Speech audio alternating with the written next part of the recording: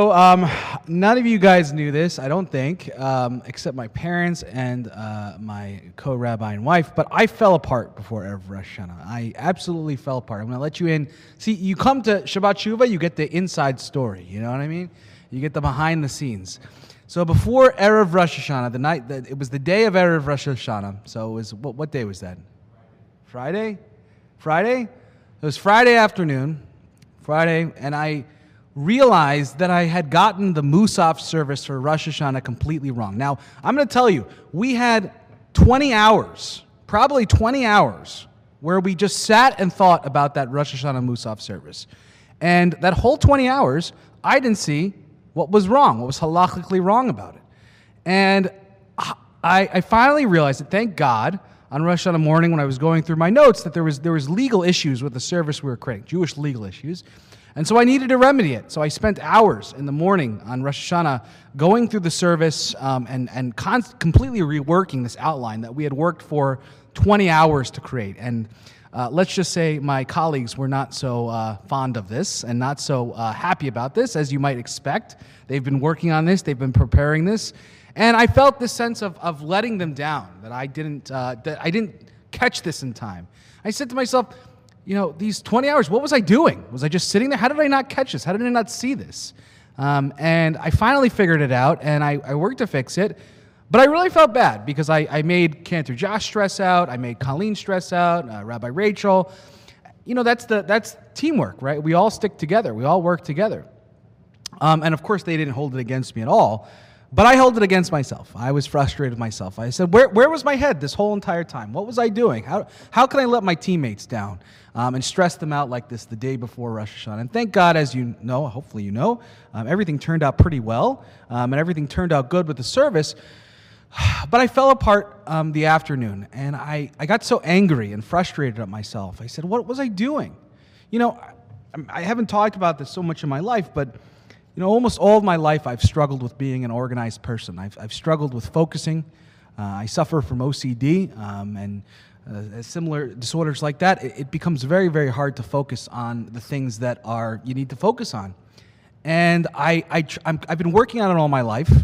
I remember when my mother would come in and, you know, in elementary school, and I was the only kid who couldn't remember any of their school books to bring home for homework. So my mother would have to come in and check it with my teacher.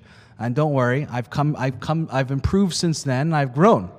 And over the years, I've started remembering my school books, and I started writing in an agenda book, as we used to call it. But I was never like perfect at it. And then, but I kept growing and I kept getting better. And you know, finally, in rabbinic school, my dean said to me, maybe you should start using Google Calendar, okay? Maybe you should start using an electronic calendar to keep track of your appointments. So I did, and I've struggled all my life. I've constantly improved, constantly grow, and I really have improved. I've become so much better, and to a point where, to most of you, it probably seems like I'm just normal, right? But that normality takes so much work every single day. And that point before Erev Rosh Hashanah, I got so upset at myself because I felt like I had nothing. I felt like everything I had worked on and every way I tried to improve myself was absolutely nothing. It was all crumbled. I might have well been at zero. I was crushed. And thank God I was able to have Rosh Hashanah dinner, and my parents talked me out of it, and Rabbi Rachel sat with me and said, it's okay, you know, don't be so hard on yourself, everything like that. But there was one particular realization that I realized that there was like an illusion going on in my head that like all the improvement I made over the 35 years of my life was nothing because of this one mistake. And a lot of times when we make mistakes that we feel bad about and we do things that are wrong in our lives, the most painful part about it is that, well, we feel like we have nothing because we made this one mistake. Everything else before, all the work we've put into ourselves, all the ways in which we've grown is absolutely nothing because we're just back at ground zero again. And that's extraordinarily painful. It's extraordinarily painful. But I'm sure from my experience, maybe you don't have the exact same experience, but at least you have something like that in your life where you felt the same way. A time when you've messed up, a time when you feel like you let people down. and you were hard on yourself, and you felt maybe like, I failed. Everything is wrong. Everything is wrong. And hopefully you also corrected the illusion at some point and said, wait a second, there's also a lot of good things I do, a lot of great things I do, a lot of ways that I've grown, a lot of ways that I've made myself better over these years. And those things haven't evaporated or gone. But as we enter a time of tshuva that we're in right now, a time of repentance, it's essential and important to remember that detail. But not only is it important to remember that detail, it's also important to remember that it's actually built into our services. It's actually built into the holiday cycle to help us to do tshuva, right? It's actually, I'm going to argue today, what this day is about. Remembering the things in your life in which you actually do well, the things that you actually should have gratitude. And I'm going to argue today that based on that, you're actually able to do tshuva. You're actually able to become a better person. Because if you think you've completely failed and you're completely done and you're completely starting at ground zero, it makes making oneself better for naught, completely futile. You see, we have this amazing cycle that the rabbis built, this amazing spiritual cycle that helps each and every one of us grow as human beings. And it's called Rosh Hashanah, the 10 days of repentance, Shabbat Shuvah, and Yom Kippur. That these days help us immensely to grow and work on the problems in our life and help us become better people. And I want to tell you a little bit about what these days mean, and specifically so we can figure out what this day of Shabbat Shuvah means to us and should mean to us and should do for us. Because if Judaism doesn't help us in any way, if our religion doesn't help us improve us as human beings and make us better people and help bring us closer to God, then honestly, what's the point, right? Too often in Judaism, we don't ask the question, why do we do this? We just do it for the sake of tradition, but we don't do enough of, what am I supposed to be gaining from this? How am I supposed to be improving as a person? What am I supposed to come out of after these holidays? And I want to tell you a little bit, I want to map it out for you just a little bit. On Rosh Hashanah, the day of God's coronation as king, there's a great recognition of God in our lives. We should come out of Rosh Hashanah seeing that truly God does fill the world. And that should fill us with awe. It should fill us with a little bit of shame over the things that we've done in the past. And I don't know if any of you noticed, on Erev Rosh Hashanah, I was basically crying the whole entire service. And some of you might have been thinking, he's crying because he told a cute story about Hadassah Shira, which, well, that was a little bit. But the real reason that I was crying, and I cry every year in Erev Rosh Hashanah. I don't know if you've ever noticed that. I've been crying in Erev Rosh Hashanah since I was a rabbinic student. I think what happens on Erev Rosh Hashanah, and this is the key here, is that there is this massive recognition that God's been there the whole entire time, that the world is so much more beautiful and bigger than you ever thought, and you've been wasting it. You've been doing nothing. You look at the bigness of God and you just say to yourself, I'm nothing. I'm so small. And that's what led to me shedding tears that night, is because I realized how much time I was wasting, how much time I spent worrying about things that just didn't matter, valuing things that weren't important, not being the best version of myself, thinking that, God's not here, who cares, right? It's only me. All those times that I've wasted my precious neshama in this world, that's what I was thinking about on Erev Rosh Hashanah. And I, in some ways, think, maybe you don't have to react exactly the way I do, of course. I'm a crier, what can I say? But maybe all of us should come out of Rosh Hashanah feeling a sense of smallness in the bigness of God, in the fact that God is present everywhere. That we should have a feeling that maybe we've sort of wasted some time in our lives.